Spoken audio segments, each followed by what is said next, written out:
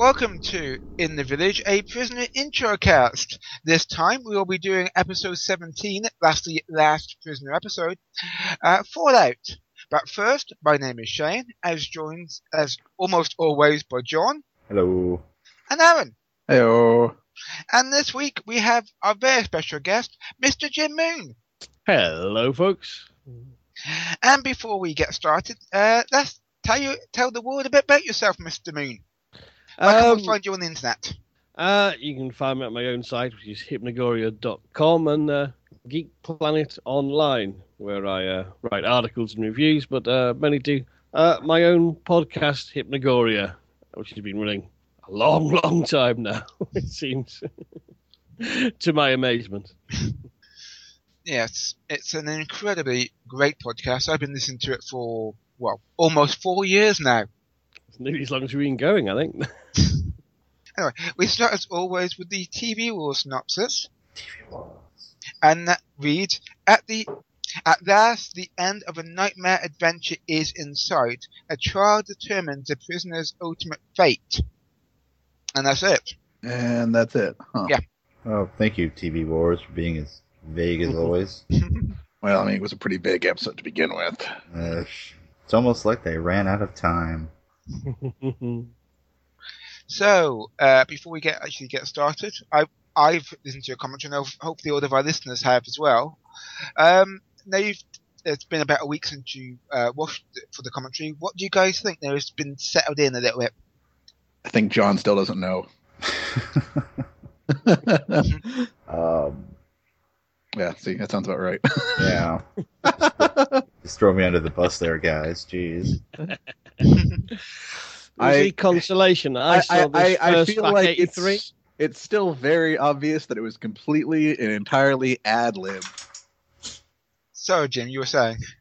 Yeah, I saw this in 1984 when Channel 4 rerun the entire series, and I still don't know about the last episode. Oh, goodness. Well, the open-endedness at least worked. Or maybe it didn't, since so many people are so confused and demand answers. So much so that McGowan had to leave his house. That particular story, I was going to get to this later, but this particular story I don't think is true. Really? Yeah. The reason why I say that is that ITV, which is the station it ran on, was a largely non-network TV station, which means programs could be aired at different times. And this episode was actually shown over a series of many months throughout the various TV stations. So the fact that everybody saw it at the same time and bombarded McGowan with answers, in my opinion, cannot be true. Even though McGowan said it himself up to his unfortunate passing. Even though there was, as I get the figure, 150 confused callers called the station after the episode aired. Only 150? Wow. Yeah. Well, it's one of those things I know for like media people and newspapers, certainly for this period, they always used to take it if one person rings in, 999 other people thought to ring in but didn't bother. So the kind of, most shows will only get maybe 10 or 20 calls. And usually they're from the same nutters who ring and complain about everything. So to get the number they did, that is actually, it doesn't sound a lot for the viewing audience, but it's enough to make studio bosses go, whoa, that's a strong reaction. Mm. He did, however, and I only found this out about an hour ago, he did actually did create a kerfuffle with the local council because he erected a large fence around his house without permission. Huh. Anyway, let's get into the episode, and we start with a recap for the first time.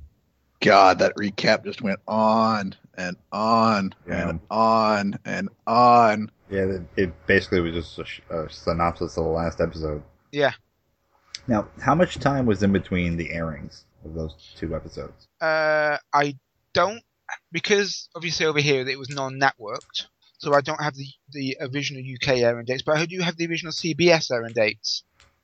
And yeah, Once Upon a Time aired on the 14th of September, 1968. and Fallout aired on Saturday the 21st of September 1968. So only a week between the two. But you must remember, of course, in 1968, nobody had VCRs. Uh, So, so nobody can obviously record the TV show and to go back to it. So, they kind of had to have a long recap.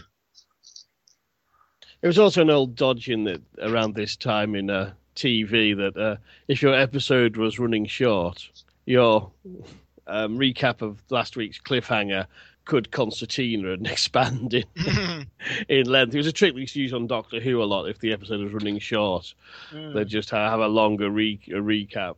And if they're running long, you get a very brief kind of, that was a cliffhanger, on with the show. So it could have just been a dodge to pad out the runtime then. I suspect it would be, to be honest. But then again, I'm sure there's other people will probably claim that every little clip they've shown from Once Upon a Time is significant to something and is part of the enigmatic tapestry that is the end riddle. Oh, I'm sure. Or something. Yeah, but it went on for about 3 or 4 minutes, didn't it? Yeah, I think it was closer to 4 minutes. So we see for the first time where it's actually given an on-screen tag of where the prisoner was filmed. Yeah. Put Marion, and I don't even want to pronounce that. Yeah, okay, what is it with English and Welsh names being so incredibly confusing? well, it's because the Welsh have a ridiculous alphabet, for one. Yeah, but how does that explain England? I stare pointedly at the Englishman on the panel. The two Englishmen on the panel. Yeah. Well, it is down to we have lots of place names that were from foreign languages and Old English, and it's been mixed together, and then over time pronunciation is often drifted away from the actual spelling. Anyway, So he's taken to a place with a lot of hangers, and he's given his old jacket back. Yeah, they had his original clothes, even though they said that they had destroyed his original clothes in the first episode. Yeah. So they're lying. Come on, there's a tailor somewhere in the village. Though I would like to point out the mannequin they have it on has a head that looks exactly like Patrick McGowan. That is very, very true. And he goes through into a cave set, and we hear a very, very famous Beatles song. There's a lot of Beatles in this episode. Apparently, obviously, to get the rights for the Beatles would have been incredibly expensive. But apparently, they actually liked the show so much they allowed them to actually use the song free of charge. Really? Well, that answers the question you had, John, about how the hell did they afford this? Yes, it was given to them for free. And they walk through, and we see there's a big deleted scene here actually. When the butler opens the door, it's a raw iron door. However, on the other side, it's a metal door. There's a deleted scene where we have soldiers, or not soldiers, frogmen. I would best to describe them as, I suppose, on little trikes. And it's quite a weird sequence actually, and I wish someone had it, but they unfortunately don't. And they're on a mini road, and they say stop, and they all stop. They continue. They all continue. From then on in, he goes to the main set, and that's where we pick up the story. Right. So at the end, when the complex has been evacuated, you do see the frogmen and frogmen on trikes leaving. Yeah. And I was like, where did they come from? Yeah. Were they Rovers handlers? Yes. Yes. We don't get a lot of Rover in this episode. No, we don't, unfortunately. But we see the supervisor putting on a black and white mask, and then we see the prisoner having a wander through the cave set, which of course is exactly the same cave set that we saw a few episodes ago in The Girl Who Was Death. What? They're using sets. They'd never do that. Set recycling totally doesn't happen. It's not like it doesn't happen like 4 times in this episode. Yes.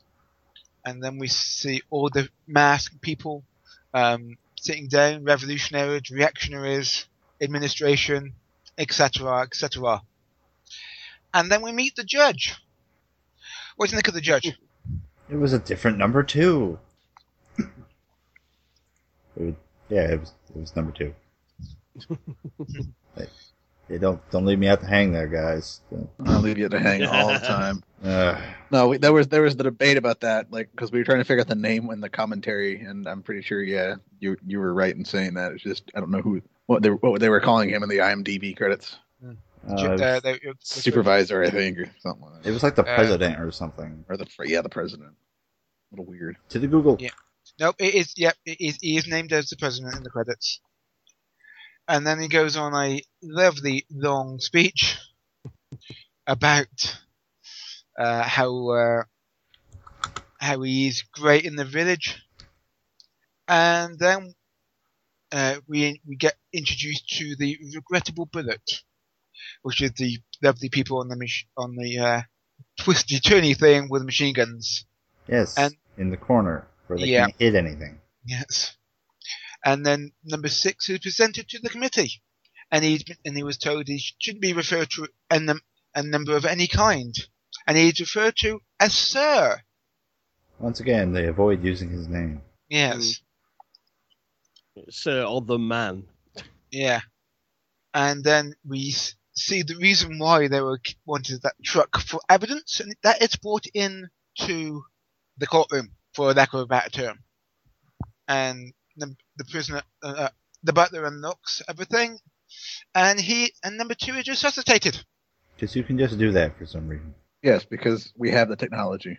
Yes. We can rebuild him. Yes. Fatter with less hair. Almost like he went off to shoot a different movie when they called him back. Yes. For the final episode, McGurn wanted to revive the number 2 played by Louis McKern, who had been killed in Once Upon a Time. I decided to bring him back to life in the last episode he explained in December 1983. I missed him. Despite his experiences shooting the previous episode months earlier, McKern returned to the final after persuasion from Kanner. Pat tried to get me to be the go-between, Kanner told Chris Perry in the TV Zone special in August of 1997. I worked on Leo, but he didn't believe me when I said Pat had changed and called his temper. I tempered to him by the thought of a series afterwards without Pat. I had no guarantee I would be on the same set as Leo all the time. By now, McKern's beard has been shaved up and his hair cropped for another role, which means McGowan had to add the strange barber sequence to change number 2's appearance, since Leo McKern had aversion to false beards.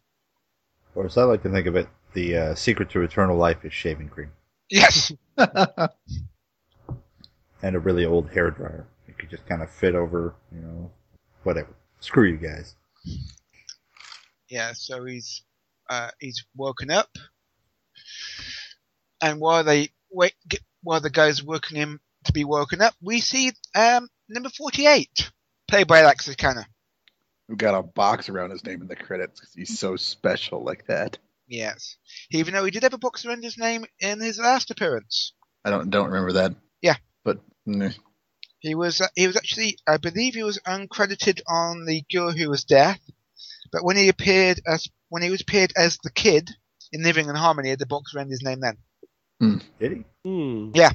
There was any reason they ever gave him for that? Given. The only reason I could come up with is that Alex Kanner was quite a young actor at the time, and McGowan wanted to give him special credit by making his name stand out. Now, did he ever go on to do anything else? To the Google. To the Google. Yes. According to IMDb, the last thing he did was a movie called Nightfall in '88, which was some sort of weird sci-fi thing. Played a guy named Sor. I don't believe Alex Kanner is still alive, actually. Probably not. Died in 2003. Yeah. This is a quote by McGowan. In the mid-60s, I wasn't totally aware of what else was going on, said McGowan, on the contemporary youth movement on the BBC World Service in 1996. Of course, I've become aware of it later, and suppose all the crazy things that I fitted into the era to a certain degree. There were some wonderful things happening with the youth, and if only the youth had a leader, we would have had a great revolution, and it might have changed the face of the earth for a while.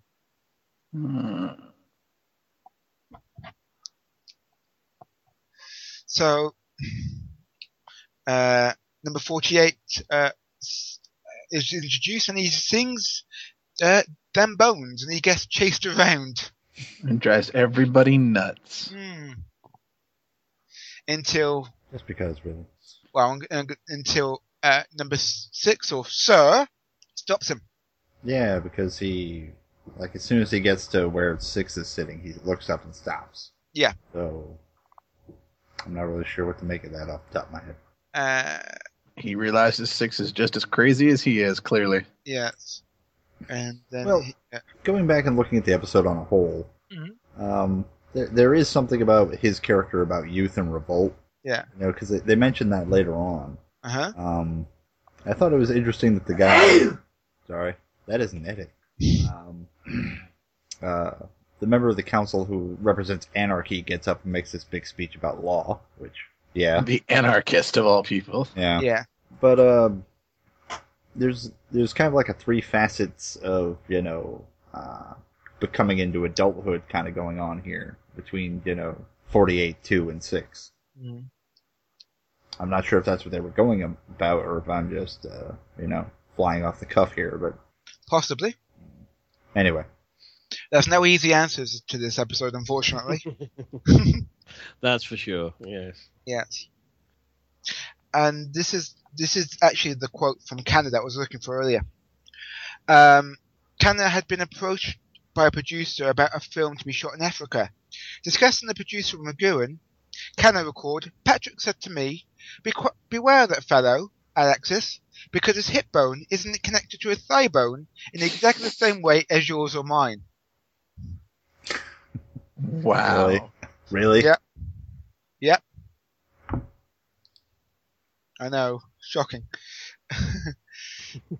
We get an intervention by number 1, and they held him in the place of sentence. Which is the same tube he came out of. Yes. Now, can we talk about number 1 for a second? Go ahead.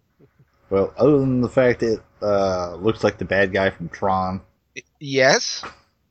Was anyone else a little disappointed with number 1?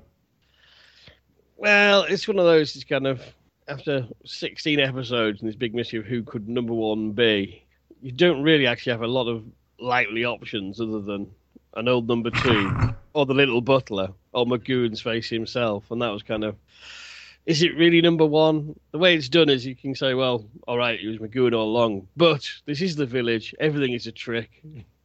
Is that just another joke? Was that the real number 1?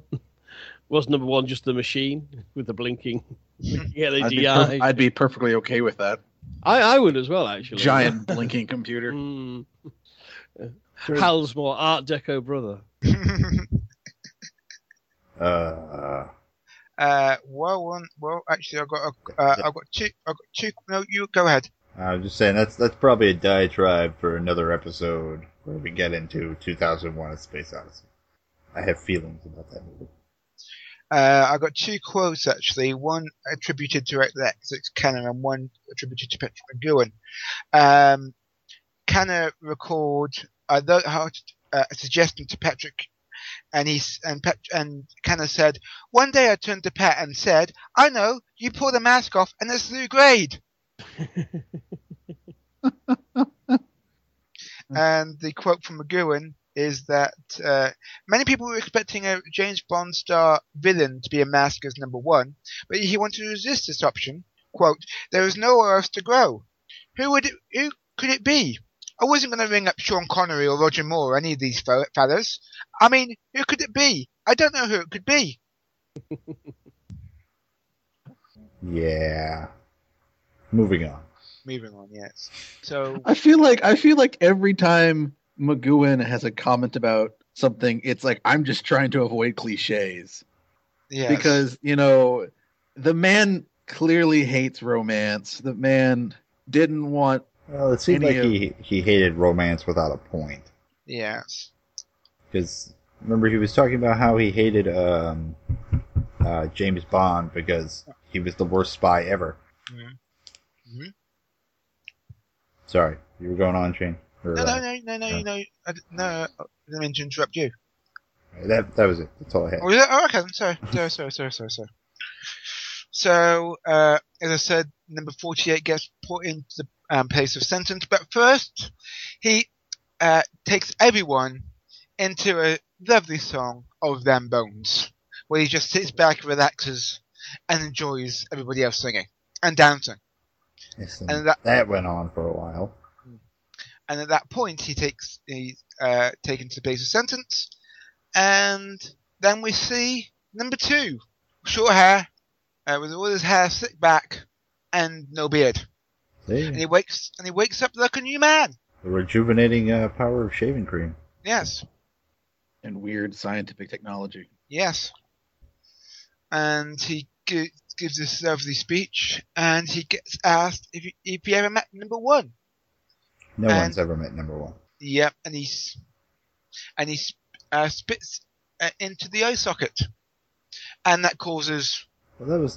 But you're skipping a bit because he went on to talk about how he was rather pissed off that they brought him back. Yeah, And, I am. Yeah, he was asking if it was poison, and then they won't tell him because of trade secrets. Yeah. And obviously, the very, very important man. How important he is, we'll find out later. His speech that just left John and myself in awe. Yes. I wish I had it quoted, but I don't. So, okay. Anyway. So he spits into the eye socket, and all hell breaks loose in the chamber, as I suppose is the only thing I could describe it as.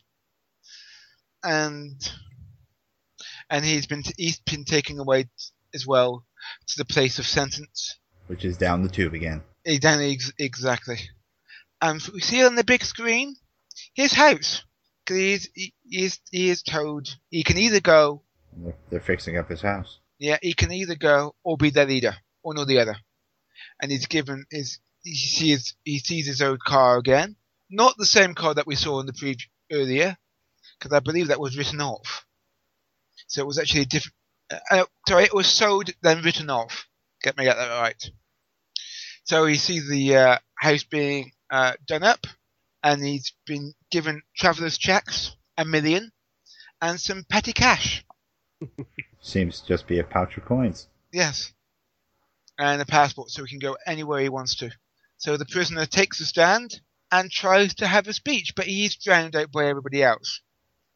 By saying I. He tries... Yeah, he tries a couple times to get them to quiet down. Yeah, and he doesn't. And, I think there's some swearing going on here. Probably. Actually.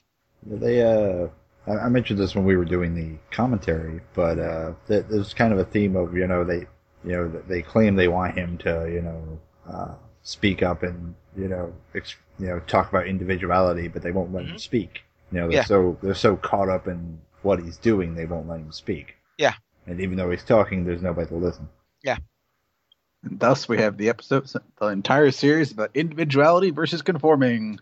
Yes. Really? Are we going that way? Really? Well, I mean, you're the one that just brought the idea up, and so then that leads to the entire series is about that. Yes. Have an opinion on this, Jim? Well, it's like so much of things in this is really sort of turning up the symbolism to the max. Yes. I find that's one of the more amusing things. Every time he says "I," they just all start going crazy. Like that's all he actually has to say. Mm. That's the ultimate argument for the individual. Yeah. I. But it's also that sort of Kafka-esque thing. Is you've got a chance to speak, but no, you can't. Mm-hmm. It's that kind of sort of nightmare trial element to it at the same time. So it's very strange, particularly with all the hoods and the black and white faces as it is. And yes. So it's one of those with this episode. I think the burning question is not what it all means; is how much of this are we how any individual viewer, how real are you taking this to actually be? Yes. Are these actual events or not? But it's a big overarching question for this whole finale, I think. Yes. And unfortunately, the answers are not exactly forthcoming, are they? So he's been taken down he's just taken down on the tubes to what I'm going to describe as the ground floor. He sees number 48 in a tube marked Orbit 48, the old number 2 in a tube called Orbit 2, and we see an empty tube called Orbit. Any thoughts?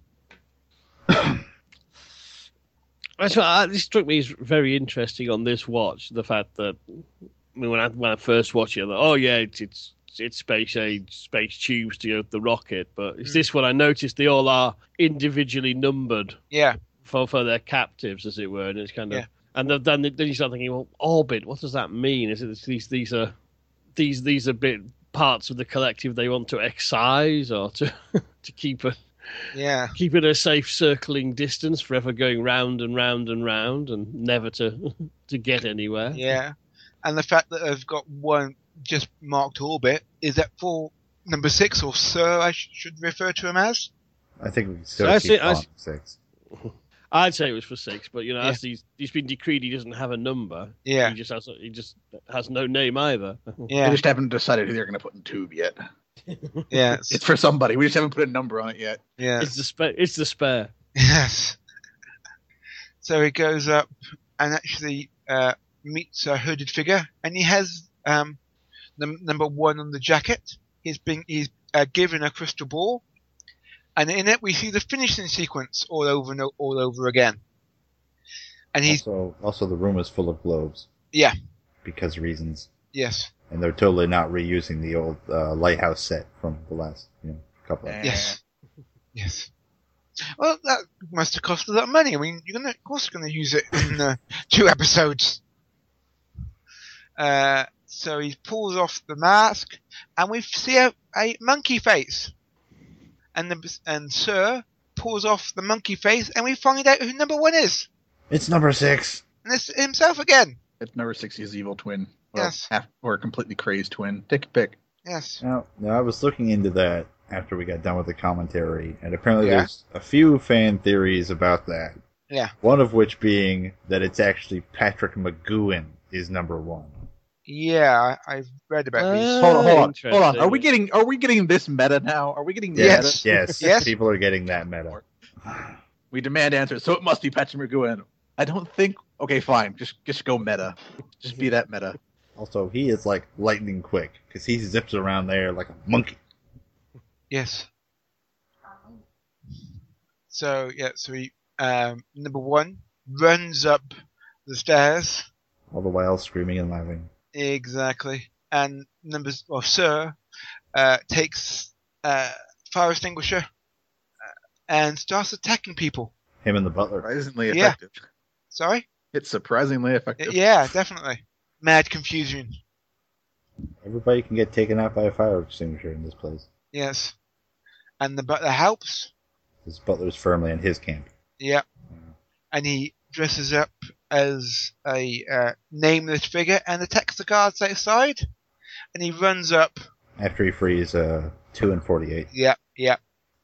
And he runs up and starts setting off the countdown. Because it has a countdown, of course. Yes. And they avoid... Of course, I do like on the closed circuit television how he's watching everybody outside, and everybody outside is just sort of milling about, like, what do we do now? Gotta wait. What's going on? Yeah. And then number 6, dressed up as a faceless figure, starts attacking everybody with machine guns to the tune of All You Need Is Love. Because reasons. Thoughts on this, people? They're juxtaposing the upbeat nature of the song with the disposability of... I don't know. I think they had the rights to the song, so they were going to use it. Okay. Look, if we have a license, we might as well use it, right? Seriously, I mean, Why not in our big action sequence where the guys on the seesaw with the machine guns actually get to do something? Although why you have machine gun seesaws, I have no idea. Oh well.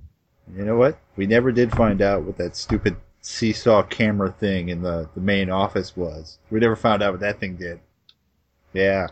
Yeah, that's very, very true. We never figured out what the hell was with Rover, huh? That's true. They killed Rover. You bastards! They killed Rover. Hey, PG podcast. Please, we've been marked explicit in Every episode. in iTunes already, so That's true. Why don't we use we it? might as well use it. Yeah, why not? So we see in it. So number 6 and everybody else is attacking everybody in the control room, and we see an evacuation of the village, filled with stock shots And shot loops. Yeah. And badly edited in helicopters. Yeah. I think I know what you're referring to, actually. And that was actually come from a deleted scene from Many Happy Returns. Really?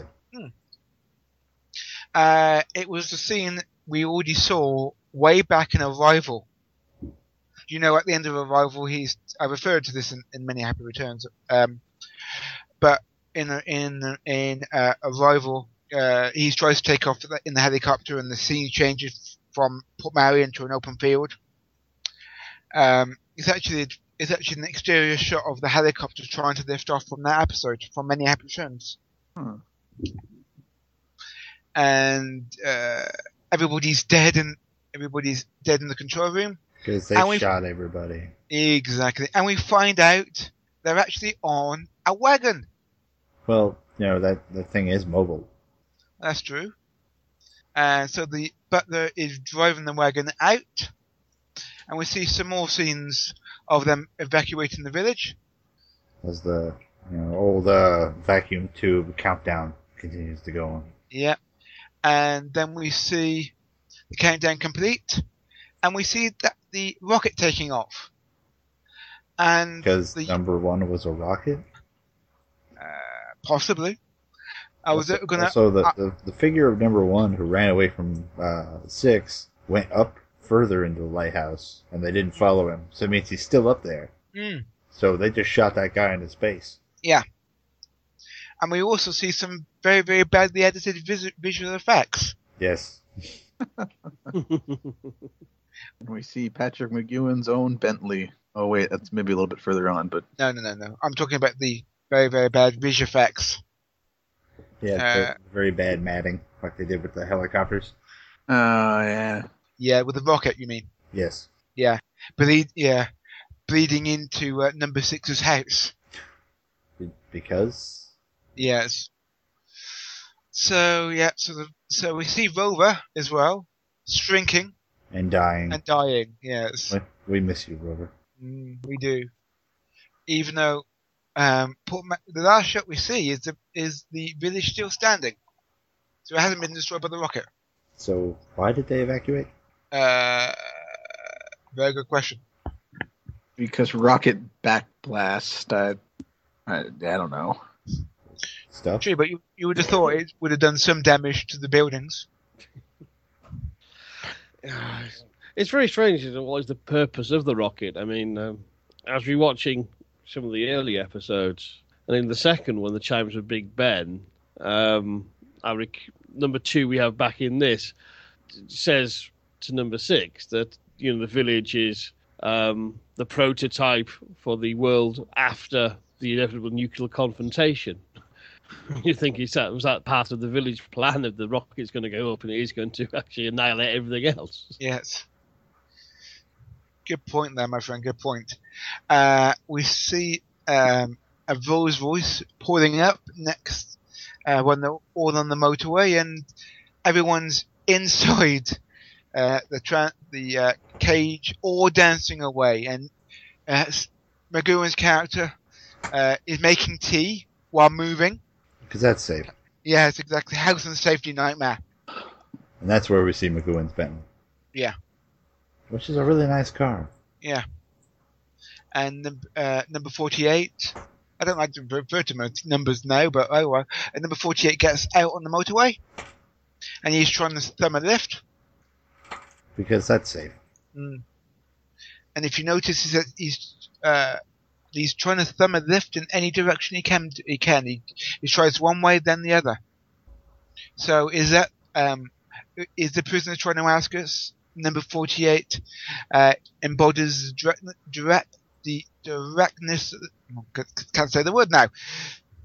The directionlessness. Yep, that's the word I'm looking for. Of youth tries to go one way, then the other. Doesn't know where to go. Maybe. Or maybe just get me anywhere but off this motorway. True. I was trying to add sympathism to what was going on, but. But thinking of the time this is written and the way number 48 is dressed with his, his hippie bell and his far out clobber, it is kind of hey man, it's the journey, not the destination sort of ethos going on, and no matter how far you run, you're always in the same place you always are, man. I think it sort of ties into that as well of he's the free wandering spirit. Doesn't matter where he's going, as long as he's going somewhere. And we're away from you, old man. Away from you. Certainly, I'd be getting off that. Just get me away from these fucking lunatics now. Just as far away as possible. I don't care where. Oh, goodness. So we've got... they actually get to London, and they get pulled over by a cop.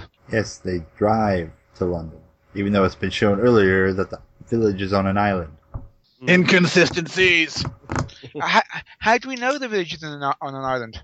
What was it, Many Happy Returns? He gets into a plane, and they're flying off the coast of Africa, and it's like, that's it, and then they eject him out of the plane. But the pilot was a village agent. Okay, so the pilot is going to have some ridiculous virtual reality over the entire bubble of a jet fighter plane that McGowan's looking at the entire time. I think that's a bit further than a stretch than even we can take here, Shane. I'm just trying to put holes in the theory. Yeah, that's a very, very tiny hole that I'm patching up with duct tape right now. So they get pulled over by the cops. The only hole there could possibly be in this is if there's a giant underground tunnel somewhere connecting the two, but that's going to be one ridiculous underground tunnel, so I'm not buying it. Okay.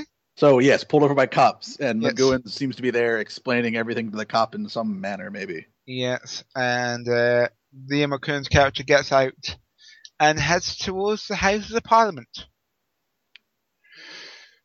which is beautiful.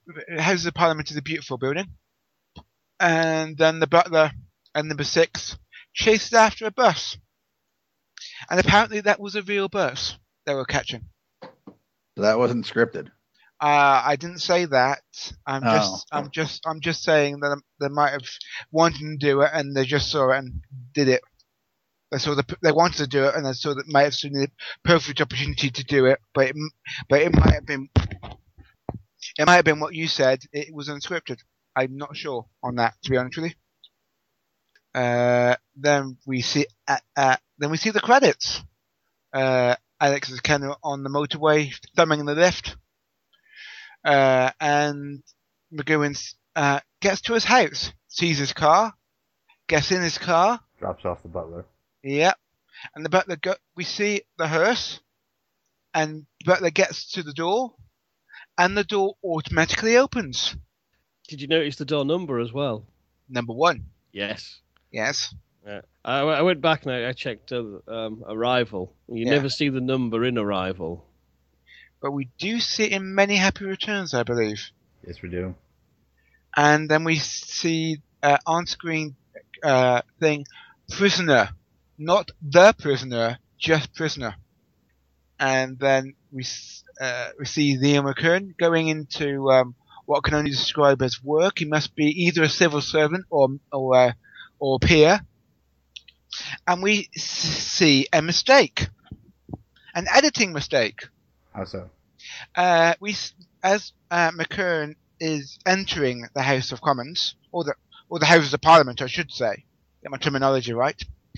We hear a thunderclap, and that wasn't meant to be there.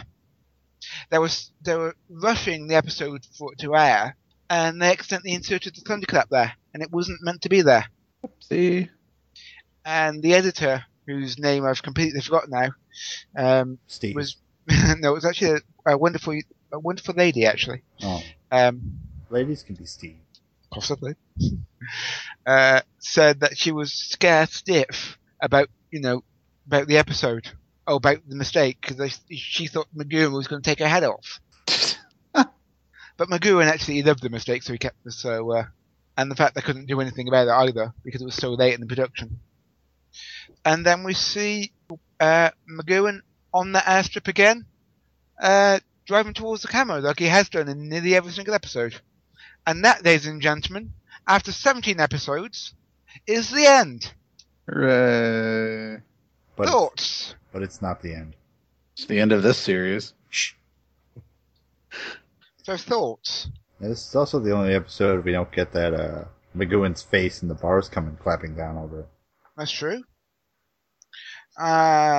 Speaking in 1983, McGowan noted the last episode did not end. The door opened of its own accord exactly as it had in the village. We went in. What was inside? You never saw that, did you? We never got out. We never escaped. So wait, he's still in the village? Everyone is a prisoner of something.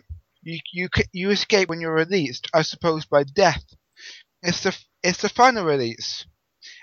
As to how and when you go, what thereafter depends on what sort of prisoner you are.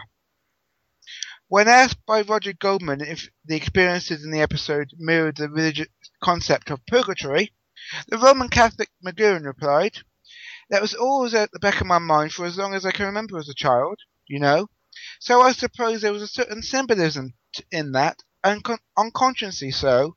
A certain amount of it did emerge.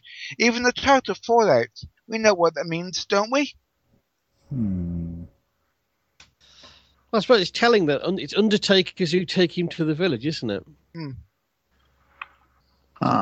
So has he been dead this whole time? I'm saying nothing. Well, it's rather if you take the entire series to be kind of in some purgatorial afterlife, then kind of they are still in the village. The village can have its own Westminster. It can break all the laws of physics, and pilots can have world-spanning holograph displays. Yep. It could explain a lot, though. Is it satisfying? I don't know.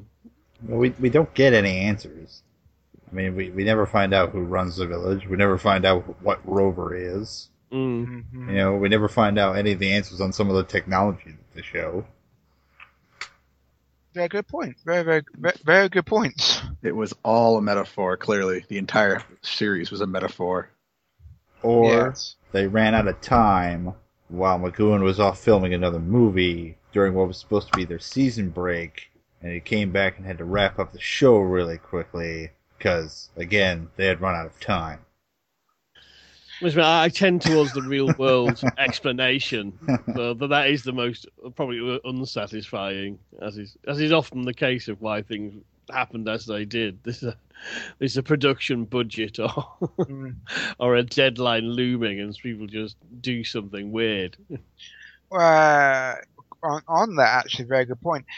Patrick McGowan originally planned to write the final episode of the series in early October, while in Hollywood competing at Station Zebra, but the production schedule negated this. Instead, Alex Kenner recorded in the Village magazine.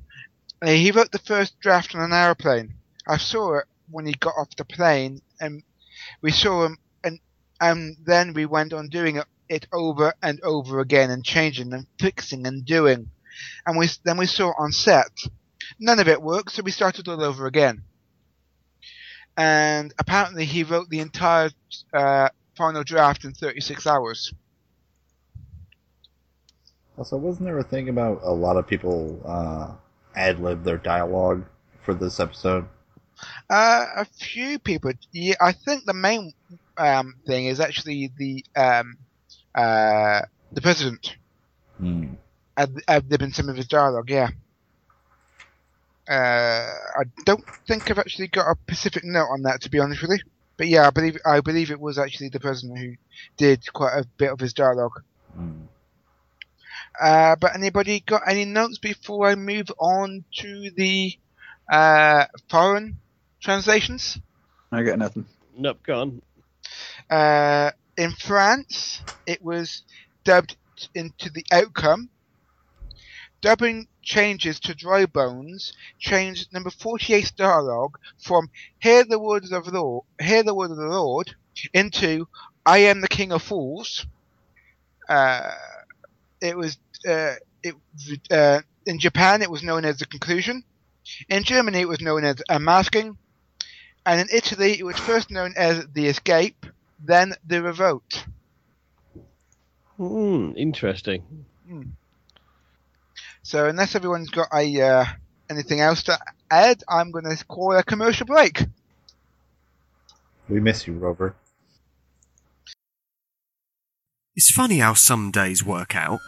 You wake up, get dressed, wrestle the tube to get into work, sit behind a counter dealing with stupid people and their boring problems, and then a time traveller in a police box turns up and whisks you off into time and space. Come on, Jaden.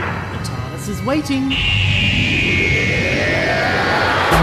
The Doctor's universe is insane. Good thing I've got some insane people to see it with.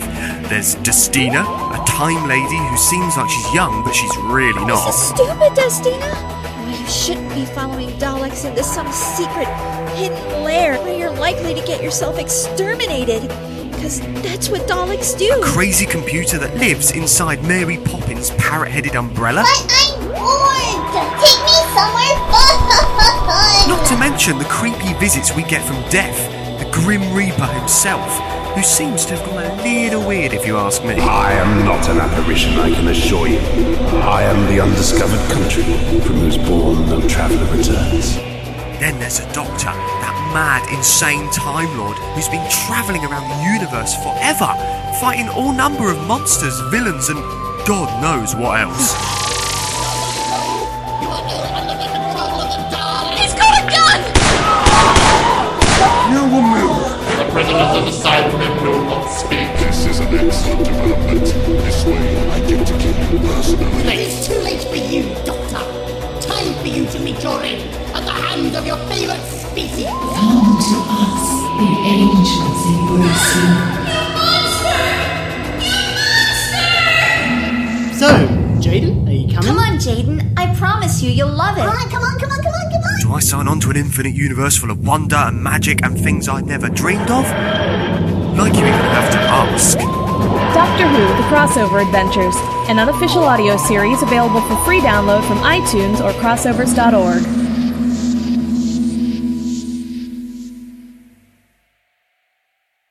And welcome back. And it's time for emails. And emails. Exactly. And we have one from John E. Bella. And I believe, Jim, you have that one. I do indeed. And John writes, I've really enjoyed this Introcast series, and I am going to miss it. I've enjoyed The Prisoner since I first discovered it in the mid-90s, and it's great that technology allows us to interact with people around the world with common interests. Glad I found your podcast, and that you completed the series. For better or worse, here's my feedback on the final episode and the series. The music in Fallout is probably the best of the series. Sorry to see it doesn't seem to be available on iTunes. In Once Upon a Time, number 2 indicated that one of them had to die. It seems like that would be a no-win scenario for number 2. Either he'd die, or the agent they are trying to break would die. I'm assuming, in part because of the "Die, Six, die" near the end of that episode, that Six breaking would have been an acceptable outcome. If he broke, he would be theirs, and the number 6 we've seen fighting the village for 16 episodes would be effectively dead. It wouldn't make any sense for number 2 to win if the prize is dead, unless they plan to revive him like they revived number 2. Was 2 really and truly dead? He feels like a new man, and looks like one too. When 6 checked for a pulse, he seemed dead. I'll go with the very heavily sedated by the drink. Also, it is interesting to note that although the person presiding over the assembly seems to understand number 1's messages, brackets without a big phone, then number 2 says he was second only to 1. That means he would have been over the assembly president. Yet number 2 is no longer seems to have any power. Finally, after refusing to resign in Once Upon a Time, he removes his badge. Although he and number 48 will still be referred to by their numbers, as can be seen on their orbit tubes, he has finally quit his former job within the village. He is laughing like a madman, but he can now be himself. It seems that the inauguration may be a final attempt to keep our hero a prisoner. They are certainly appealing to his ego by asking him to lead them or go. The prisoner collects his passport and makes sure it is in order. He takes the millions in travellers' checks, keys to his home and the petty cash, which he checks out on the podium. After watching this series, it's clear to me that the prisoner had no intention of staying. He was just acting like he might in order to get these items and to see how things would play out. He'd stated before he'd leave and come back and destroy the village, along with number 2. Well, he'd escaped the village, come back, killed number 2. That just leaves obliterating the village. Which brings us to his speech. Is this in the original script by any chance? I'd actually love to hear what he seemed so impassioned to say during his address of the assembly. All I can make out is, I feel that despite, and an occasional word. He seems to be talking about how he survived the village's attempts to break him. They drowned out his speech, then thank him for it. It seems that no matter what leaders say, society doesn't care what any one person has to say. We see orbits for number 48, number 2, and just an orbit with no number for the prisoner. This last orbit is opened by one of the masked robed men as the prisoner walks by. It appears they may not actually intend to give him control of the village. Instead, they place him in his orbit after he meets number 1, who is surprisingly shorter than the prisoner.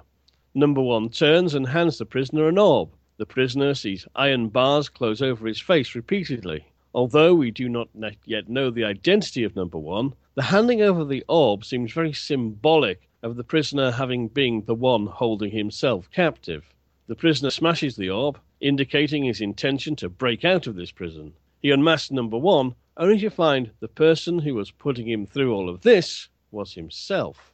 He locks the insane side of himself away, takes out the robed men and the guards, sets the rocket to launch, with the insane number 1 locked inside, and to the Beatles song, All You Need Is Love, proceeds to mow down the assembly and remaining guards with automatic weapon fire. Well, and a little help from his friends. Regrettably, it seems that the only way out for the prisoner was with lethal force. Sadly, even Rover dies. We learn that there are quite a few number of helicopters readily available in the event evacuation is required. Where have they all been stored? As the prisoner returns to London, the young man, formerly known as number 48, is dropped off. First, he tries to hitch a ride going in one direction, and when that fails, attempts to get a ride in the other direction.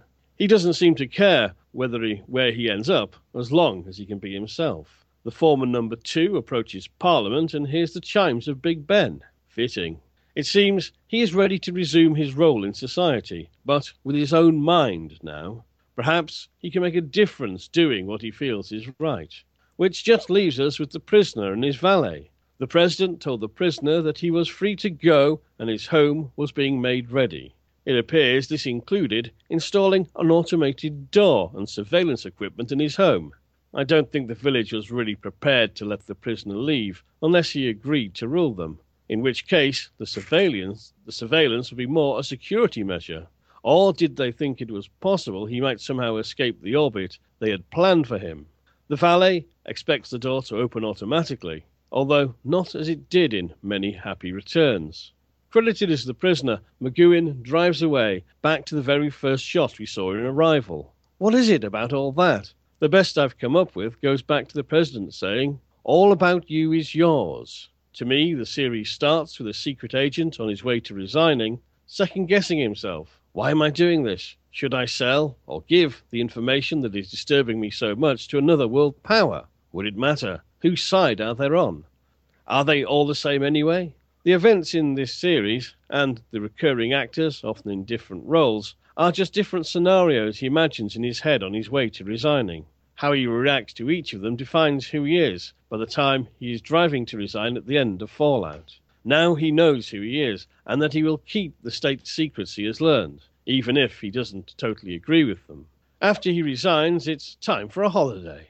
However, he will always be a prisoner, because he knows himself and knows he won't betray his country's trust. The village will be always with him because, to some extent, he will always be at odds with himself, fighting against himself to do what is right. Was number 6 John Drake? The girl who was death included Potter and possibly John Drake from Danger Man. That means the prisoner was John Drake, right? Not really. You see, Danger Man was a television show he had seen. The prisoner incorporated those characters into the fairy tale he told the kids. That's all. It doesn't mean the prisoner was John Drake. In fact, the prisoner imagined the setting for the village because he had seen it in the Danger Man series as well. I know this has been a lengthy email, and I hope you're all still with me. I have just a few last comments I'd like to make about the series. Numbers have become more and more important in society. The prisoner was ahead of its time. It is very interesting to me how well this series predicted that people would become less and less individual and become identified more and more by numbers. Social security number, bank account number, health insurance identification number, etc. If you've seen the Troyer interview, you've heard McGowan admit that somebody wouldn't have had the energy to constantly fight against society's pressure to conform. The prisoner, or at least the better half of the episodes, is an excellent allegory of how important it is to find oneself, even if the everyman won't be able to influence society much, if at all. The best he can hope is to be the best person he can be. Watching Fallout reminds me how sad it is that Mr. McGowan is no longer with us. As evidenced by the recent remake of The Prisoner, we'll never see another series like this again. Thanks again for all the terrific discussion you've had on the series. Wishing you all the best, and be seeing you, John E. Baylor. Thanks very much, John. That's really, really appreciated. Any thoughts on his email? He raises a lot of interesting points on kind of the allegorical meaning. Yeah. The idea could have all been in his head while he's driving to resign. I wanted to interrupt when he was when he got to the point about numbers, because I thought about because it's another podcast I listen to but in our fair city, they're not they're not named. They're all known by their policy number. So I just kind of wanted to throw that in there as another example when he was talking about societies known as numbers, not by name. But yeah, he makes a lot of interesting points. Excellent. I think it's an interesting idea that everything in the village has all been inside his head, but doesn't that sort of retroactively kind of deflate some of the drama that should be there? I mean, if it's all on his head, there was never any danger. Yeah, it's that problem that it was all a dream ending, isn't it? You can't even think, well, why did I bother watching this? It didn't matter. There was no stakes. I think he raised an interesting point that in the end, after all the cunning ruses, the mind games, the duplicity, he breaks out the village with automatic weapons and mowing people down. Yeah, and I think that's very interesting because McGowan was very against from back the Danger Man days of having a spy being a callous, cold-blooded killer, and I think he did have a stricture that John Drake never used a gun. Yeah. And it's kind of interesting that the prisoner eventually he has to use lethal force, as John says, and the juxtaposition actually with the Beatles song. If you think when this was airing in the days of hippies and peace and love, but also the horrors of the likes of what's going on in Cambodia and Vietnam. And I think he's McGowan saying all you need is love, but sometimes some machine gun fire might be handy. Yes. Indeed. I can't say anything about if it's a dream or not a dream, because that's going to be a debate for another episode, and I don't want to spoil. But moving on to Nutty's email, and she actually watched Once Upon a Time and Fallout together. So she emailed this literally about an hour or so after she emailed us originally for Once Upon a Time. And Nutty writes, had to watch this episode right after the last one, Okay, so this answers so little question for me. I can't help think that we're dealing with an unreliable narrator. So the prisoner thinks of himself as number one, very Luke Skywalker of him. But it makes me think he's keeping himself a prisoner. He's a prisoner of his own mind all this time, and basically had a mental breakdown. That's one thought at least. The whole court thing was weird, and why is number two having to go through a makeover? That was odd. I did like seeing that he started as a prisoner, it was my guess, but my guess about the prisoner not wanting to kill was dashed when there was a lot of killing in this last episode. Sure it was a bloodless TV killing, but we know what happened. I did like seeing the Rover dry up. Not sure what to think of the series as a whole. Was this a self-indulgent project of Petra McGowan that I just don't understand what he was getting at? Nutty. Well, thanks very much, Nutty, for that one. And we next on our list, we have Harold's email. Who has Harold's? I've got Harold. Excellent. Alright, Harold writes, I was not disappointed by this episode. Apparently, it was not the case for most viewers back in the 1960s, according to Fallout clip on Daily Motion. It seems that Mr. McGowan had to go into hiding after this aired. I believe we already talked about that, didn't we, Shane? Yeah, we did. David Chase was smart enough to go into hiding before The Sopranos final aired. Excuse me. It should not come as a surprise that the finale was another allegorical take. I know that my previous feedback expressed surprise that it appeared that they were going to explain everything, but I think they explained enough. You just have to piece it together. First, I love the use of music in this episode. The moment they entered through the metal door to the cave corridor, and All You Need Is Love, was when my hair stood up. You don't hear the Beatles on other people's soundtracks, and this choice was perfect. There's nothing you can know that isn't known, nothing that you can see that isn't shown.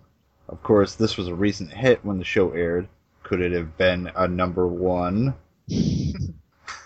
I wouldn't be surprised if the Beatles were fans of the show, which they were. Certainly the Prisoner Yellow Submarine, the Yellow Submarine movie have certain similarities. Number 48 singing Dry Bones first struck me as an odd choice, but then I came to like it. Like All You Need Is Love, it fits in a few ways. It's an African-American spiritual. It brings the issues of slavery versus freedom, and it also connects the different parts into the whole. It also works with its repetitive rhyme and lyrics, which keeps getting faster and faster, creating a impression of a crazy world spinning out of control. What is it about? I think part of the beauty of the show is it's open to interpretation. I think people could argue different theories quite persuasively, and I've mulled over a few. The biggest reveal is number one. I leave open the possibility that Six or his look-alike became number one during the transfer of power. We have seen enough body duplicates and body swaps for that to be possible. But then I came to the conclusion that this was all a Freudian passion play, and that number one is Six's id. I feel that the other characters are just extensions of Six himself. For proof to that, I point out number 6 and 48 call the president Dad. 2 calls Six son. And the way the assembly can't help but fall in together singing Dem Bones with 48 or joining the 6 when he's making a speech. The reveal of number one is like pulling off the layers of the subconscious. We see the primitive animal and the mad face of Six. In the end, the trailer is able to pull out of the submarine depths and right back into London, which only makes sense if this has been a psychodrama. There is certainly a Christian subtext too, most obviously in the lyrics about hearing the word of the Lord. The trio of rebels, including the formerly deceased 2, is some sort of holy ghost, several crucifixion poses, and a temptation scene. Now that I've seen everything, I've read a few things saying McGowan didn't know... sorry, I lost my place. Didn't know who number one was until he sat down to write the final script. I can't believe this. I think the surrealism throughout the series points to a psychodrama battle over Six's mind. I think there is... it's all there in the opening of each episode with the exchange of who was number one, you are, comma, number 6. At the end, Six proves his identity, his individualism, and over the forced conformity of the village. Or has he? I know that the assistant dons the robes labeled identification, immediately becoming anonymous. Each attempt stands out. Oh, yeah. Yeah. Each attempt stands out before the assembly is droned out in conformity. 6 ends up back where he was in the beginning. Is he back where he started? Or back where he belonged? Dun, dun, dun. There we go. Is he going to return back home or move forward? It is ambiguous. Has he learned anything? Has he changed? I'm doubtful that he has, but he is even more self-confident in his own exceptionalism. Watching this show, and particularly this finale, has been a very rewarding experience. I would like to thank Bob and Shane for starting the podcast, Aaron, John, Sergeant Drano, and all the other guests for contributing to your wonderful podcast. I can see why this has been a cult favorite for nearly 50 years. I give this 10 out of 10 dry bones. Be seeing you, Harold. Thanks very much, Harold, for that. And next email is from Dan. Dan's pretty quick and short. All right, so this is from No Go Away Spotify. Dan. Well, now we know where Seinfeld got its inspiration for its season finale. A farcical courtroom scene, the reappearance of characters we had thought we'd seen the last of, no lessons learned, and in the end, a show about nothing. Be seeing you, Dan W. I don't know about that. Yeah, exactly. I mean, it's just what he wrote. Yeah, that's true. You're wrong, Dan. No soup for you. It's the soup Nazi. Soup Nazi. And I also believe you got an email from Davia as well. Yeah, I do. It's from Davia. I love this episode. I love its celebration of chaos. After watching this series along with the podcast, I really appreciated the callbacks to prior episodes. The young revolutionary is the killer from Living in Harmony. Killer and young revolutionary are in quotations, by the way. Second, the quote, rocket is designed as a lighthouse, end quote, and the girl who is death, while here in the real world, a missile goes off.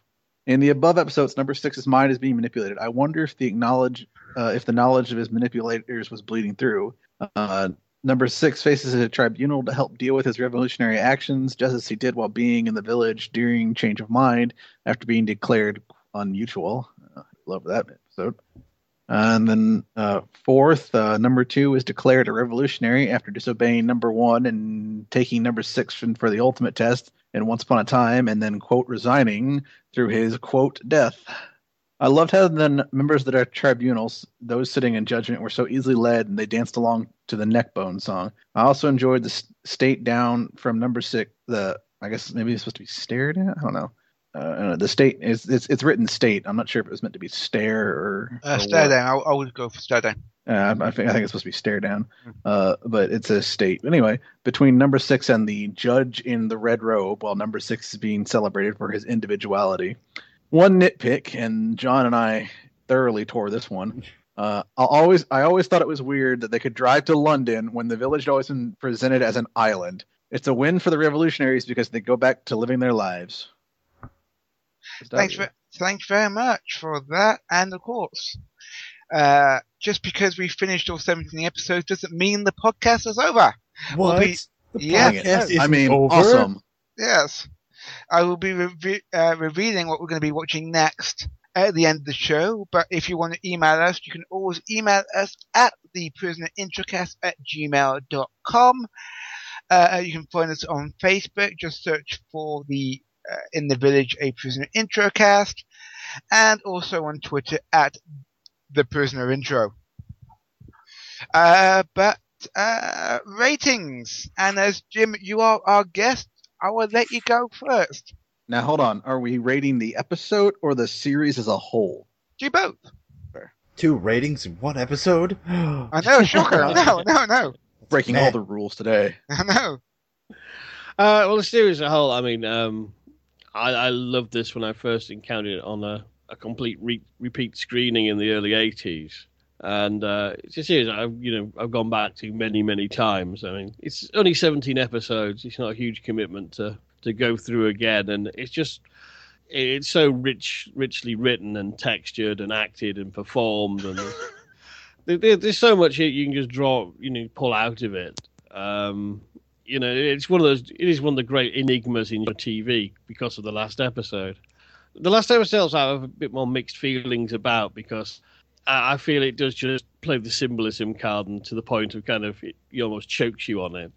And it kind of it would have been nice if there'd been a puzzle you had a chance of solving. But at the same time, if you do had a different answer, the series wouldn't be as interesting. I think part of the fun of The Prisoner is that you endlessly circle around different questions, and a different viewing pushes you in a different direction to a different interpretation. So the finale isn't sort of I don't think it's a perfect finale, but it's probably the best all-round finale that keeps working. If it had just been, it was run by the KGB, everyone would go, oh, no. That would be truly deflating. Excellent. So what do you rate this show and episode out of 10, my friend? I'd say the series as a whole is definitely a strong 9. Okay. The last episode, I think I'll give it a 7. Okay, cool. John? Ooh. Yeah, I think it's a series finale. This really shows what happens when you don't give your people enough time to write a definitive answer to all the little threads that they were shooting out. Because you can tell, right before McGowan left to do Ice Station Zebra, there's a definite, leading of different threads that, certain episodes are more important than other episodes, and, but it's all kind of connected to a big thing. And then, he goes on that break, and everything goes downhill because he's not there, and they get, hacked from 2 seasons to just the 17 episodes. So it leads us, maybe that's, the good thing about it, because we're left wondering what exactly went on, whether any of this is really real, is number 6 John Drake? Is number 6 the dude from Ice Station Zebra? Is number 1 Patrick McGowan? So I think that's, again, part of the strength of the series. As far as a series wrap-up, I don't think this is very good. I mean, I enjoyed the episode thoroughly, but I don't think it was a very good wrap-up to the end of the series. I think they could have, used a few more answers as to what was going on, rather than it all just being an allegory for conformity or rebellion. So as far as the episode goes, I will give it a very strong number 7 out of 10. As far as the series on a whole, I'm going to give it a very solid 9 out of 10 black and white masks. Excellent. Aaron? I'm a little torn for this episode between liking it and being so thoroughly confused that I wondered why the hell they even bothered. Because when John and I sat down to watch it, we got halfway through it, and the end is just kind of like we gave up on budget and trying to talk. It's just all just shots, and I understand that maybe they were trying to go with the allegory, but at the same time, it kind of feels like they just gave up near the end. That's what it felt like to me, that they just kind of gave up in the end. And it may have been all the technical stuff that finally blew up in their face, and they finally was like, all right, let's just wrap it up. And so I definitely agree with John that it's kind of a throwaway wrap up, and so it kind of seems to leave it a bit more open-ended, and I'm not an entirely huge fan of open-ended, leave it to interpretation endings, personally. And as a whole, I can see why this is a cult classic. It definitely provides a lot of, a commentary and discussion and back and forth of maybe this is this, no, you're wrong, it's this, and I can definitely see how it could create tons of camps and arguments over the order in which you should actually watch the series, and et cetera, et cetera. So overall, I give the final episode here a 6 out of 10, and the series as a whole a very solid 8.5. Excellent. So it falls to me. What do you say, Shane? What say you? I love unmutual. Sorry. I love this. Love the show. I mean, when I watched it for the first time in the late 90s, I watched it in a weird order. I'm sure I've said this on the podcast before, but when they released it on VHS, they released 2 box sets. So I saw the second half first, then I saw the first half. I fell in love with it from the moment I first saw Checkmate, and then I watched a lot of them in the one sitting. So overall, I absolutely adored the show. This episode, I have to be honest with you, if someone comes up to me and said, "What is one of the perfect stylistic interpretation of TV in the '60s?" It's this and the house that Jack built from the Avengers. So overall, the series I'm going to have to give a 9.5 out of 10, and this episode I'm going to have to give 9. And that comes to a final score of who cares? Sorry, we're not as organized as the Idjit cast, who actually keeps track of the scores and averages it all out. Yes, I should have done that, but I didn't think about it. I should have done that. Welcome to the Prisoner Info cast, where the points don't matter. The questions are made up and the points don't matter. Oh, yes, wait, not this series. The series too. I should do that for a later episode.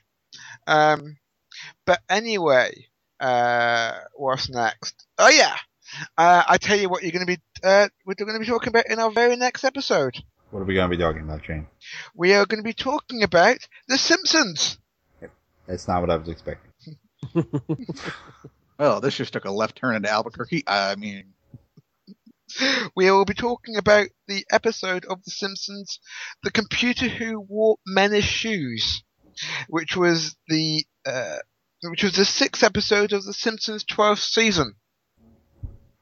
Also, we're going to be doing two episodes of and another episode of a completely different television program, and we're going to be doing 2.4 Children's Series 5, Episode 5. Say what now? British comedy program, 2.4 Children, Series 5, Episode 5. We're doing that all for next episode? They're both for half an hour. All right, you're gonna have to supply the logistics for this. I'm gonna be supplying you with links after the episode, after we finish recording.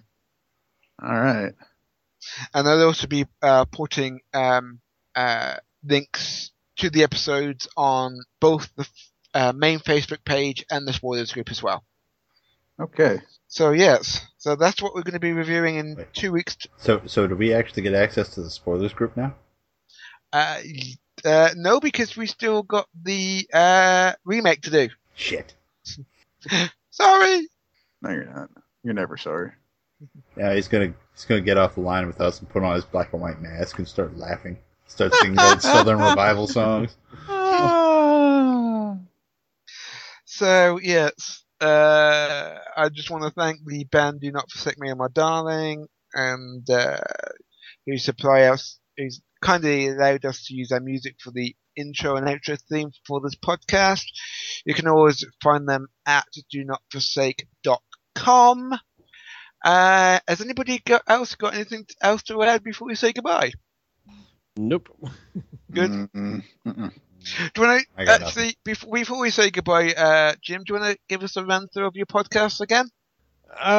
Yes, you can hear me on my own podcast pretty much nearly every week. The Hypnagoria podcast, which deals in weird fiction of all kinds, from movies to TV to comics. And you can find that on Geek Planet Online, on iTunes, or its own nice subdomain, which is hypnobobs.geekplanetonline.com. Excellent. And I said, please check Jim's podcast because they are an amazing series of podcasts. But I think that's all of it for tonight. So say goodbye, everyone. Bye, everyone. Be seeing you. Be seeing you. Me bone. Well, Ezekiel cried down, dry bones. Ezekiel cried down, dry bones. Ezekiel cried down, dry bones. Now hear the word of the Lord. Ezekiel connected him, dry bones. Ezekiel connected him, dry bones. Ezekiel connected him, dry bones. Now hear the word of the Lord.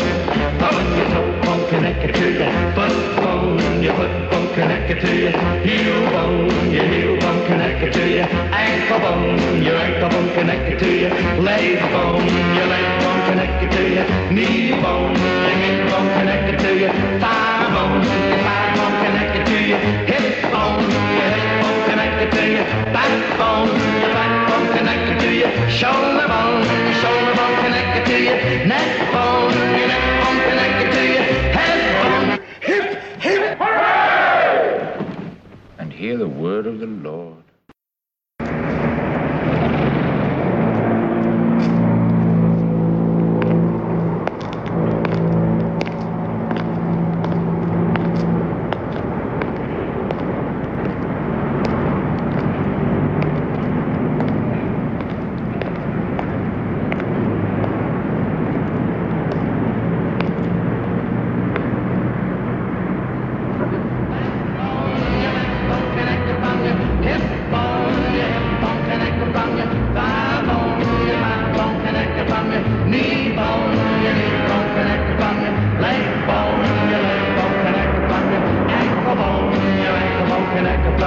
heel bone, your heel bone connected from your foot bone, your foot bone connected from your toe bone. Now hear the word of the Lord. When bone stem, dry bone stem, bone stem, dry bone stem, dry bone stem.